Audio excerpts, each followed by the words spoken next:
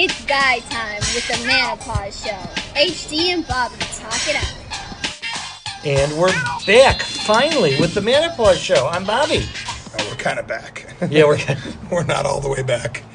Oh, HD's got another frog in his throat. Have you had it before on Thankfully, the it's show? just a frog. Have you had it before on the show? Yeah, remember in April? Oh. A few episodes back there that had me with my laryngitis. Yeah. That's what the old golden throat gets, a little copper and rusty occasionally. Yeah. Huh. Interesting. Anyway, I'm here. Gives you that gruff kind of sound. I call it the Nick Nolte gravelly voice. But you have a It'll topic. go viral. You have a topic that came up the other day. Yes. So we're calling it App Boss.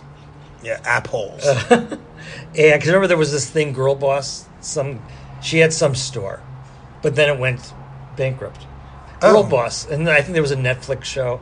But anyway, so this is App Boss because you and I are Uber drivers. And as we have said before, that means we do drive ride-sharing platforms, both Lyft and Uber. Ergo Luber. Ergo Uber. So ride-sharing apps, which I guess is the technical term. I mean, there's probably a few of them. But we have an app for a boss. Something goes wrong, someone gets in the car, or here's a perfect example. We're in an apartment complex. There's a pin, and it takes you to a garage. And you're like, is there another side to this? Should I be over there, or is the pin? Or sometimes you find yourself in a wholly different center. There's one place in Tustin, I know, an apartment complex, that when I get sent to Trader Joe's on Irvine, it means I'm supposed to go there. Because somehow their apartment is situated, they turned it on in their apartment, they're in the back end, somehow it gets picked up that it's over across the concrete wall at a shopping center. Have you had that happen? Oh yeah, I've had to pick up somebody in the middle of a tunnel, in the middle of the ocean or harbor, in the middle of a freeway. I mean, it happens all the time. Although, I and the Uber drivers out there will know what I'm talking about. The stick figure on Lyft. Yeah. It is both cool and creepy at the same time. Well, it's so non-specific. No, that's the point is that you're right. There's plenty of issues with the app, but sometimes it's so specific. I'm sitting in the dark, and I'm like, where is this person? And then they'll text me, and they say, hey, I'm coming. And I'll look down at the app, and it's got this literal stick figure. Oh, moving. And it looks like it's hopping. Like it's Freddy Krueger coming at you. And it is so accurate. You actually can see the little stick figure reaching your car. And you expect to hear that, wee, wee, wee, wee. Turn around, there's an actual stick figure outside your car. One of those trailers you hate. With a hockey mask on. Oh my God, you're right. It is that accurate. I mean, here we're talking about how inaccurate the apps are, and they are. But when they're accurate, they're so accurate, they know exactly where that stick figure is by the satellite. There's something they turn on. Your passenger is on live. So basically, we're picking up their live movements. Exactly. As they're skipping across some green landscape. Like, there's a stick figure coming at me. But it's kind of cool. But so I thought you were talking about a more ubiquitous, general topic of how apps have become the boss of all of us. We are married to our apps. Absolutely. You are speeding things along. Okay. Dependent upon enough of what apps. you have to say, Bobby. Okay. What's that? You're right. I was talking specifically about us. About this. You're actually right. And you're right. absolutely right. And I want to expand on that, what you just said, but I want to finish this part first. Just because, so something like that happens, you want to either have a phone to pick up and say, hey, look, there's a problem over here. Can you explain to this person getting in the car, this is not my fault, this is your fault. Or money. I mean, you are an expert at getting through to inanimate objects, which is what I consider a platform like dealing with the government. You know, it's this nondescript bureaucracy. There's really nobody there.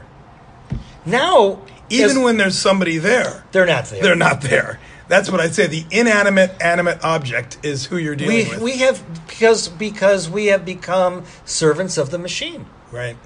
You know, whatever data is being, this is what it says right here. This is what we're supposed to be doing. But just now you had a conversation with the mechanic about things, were supposed to be done to the car, and you're like having to pull teeth to find out what was done with the car. It should be right there in front of him. That's a basic question. Basic questions don't seem to be basic anymore. And what's sad about that is that I was talking to an actual animate object. I know. And I got no better response than if I had talked to the app. You're right. And an app at least the lines are blurring. An app is inhuman enough that it doesn't feel its feelings don't get hurt if it feels like it's being threatened. Whereas these automatons that seem to be populating businesses, and you question something, they don't have a response. It seems it's like it wasn't inputted into them how to deal with a question. Well, and I have an I entire... don't know if this is getting too deep. No, but well, I've got an entire show that I want to take in the ditch of why that is.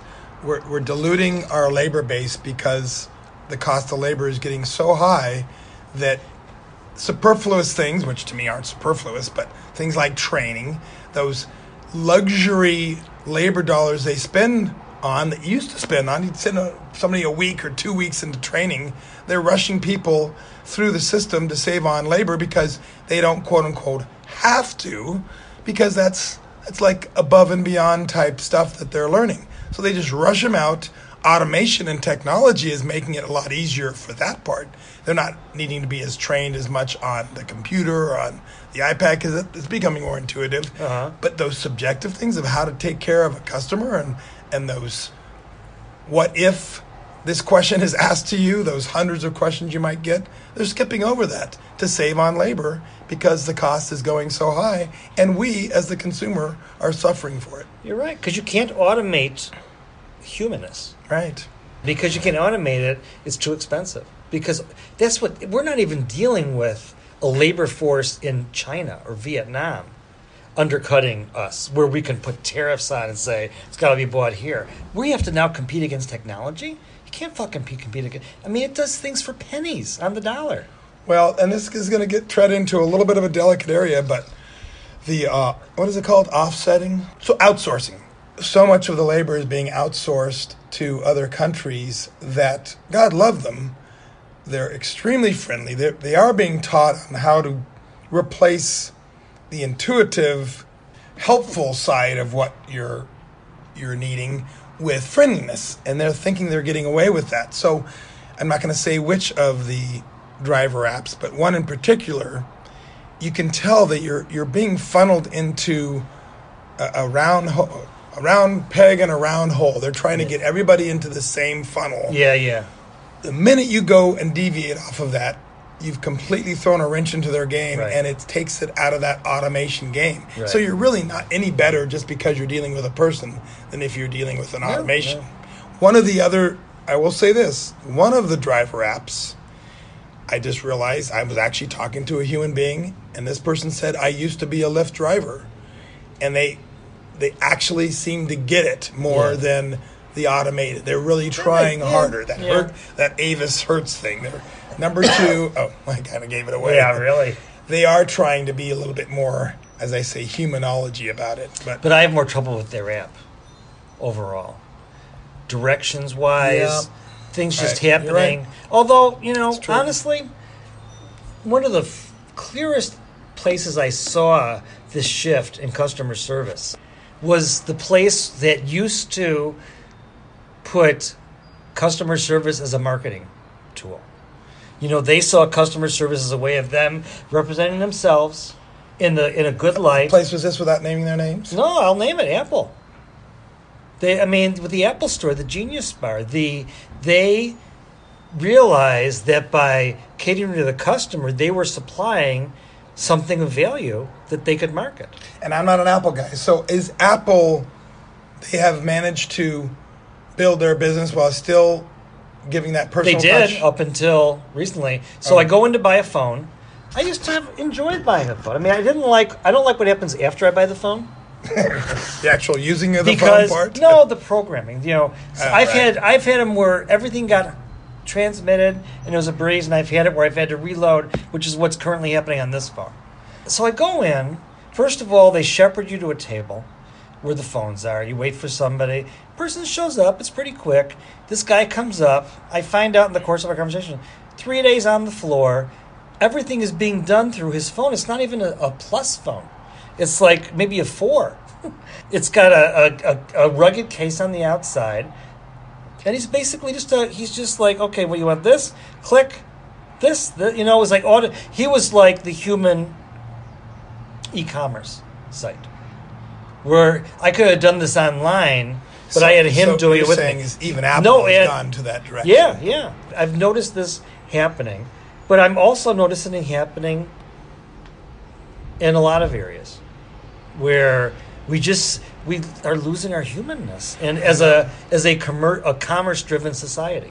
Now, is this a generational thing? I have a feeling that life being cyclical and what was once old is now new again.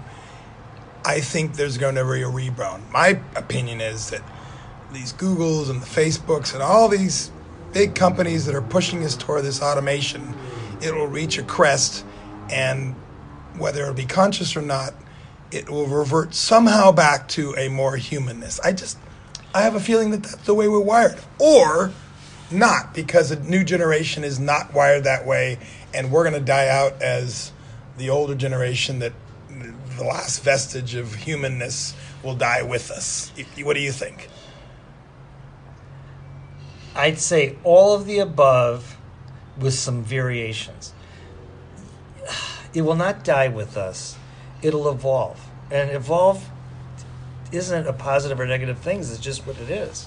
How that comes to evolve, we all play roles in. But do you think, I think that whether we're 7 or 70, we are wired for human contact. And maybe in a different way, but I don't want to believe that.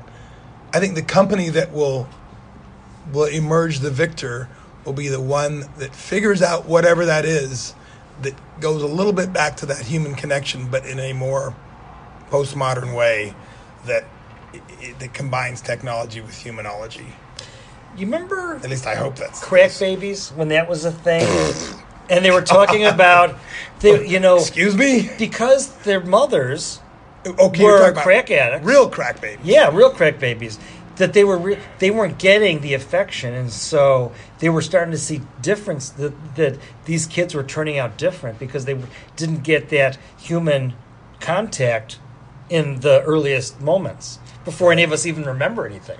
And so then they even started having nurses make time. It was part of what they had to do to hold the babies, which wasn't the same as the mom holding the baby, but what were you going to do? Then volunteers would come in to hold babies. I mean, it was a whole thing at the time that, we're going to raise a nation of crack babies. And I don't know if we raised a nation of crack babies. I don't think so.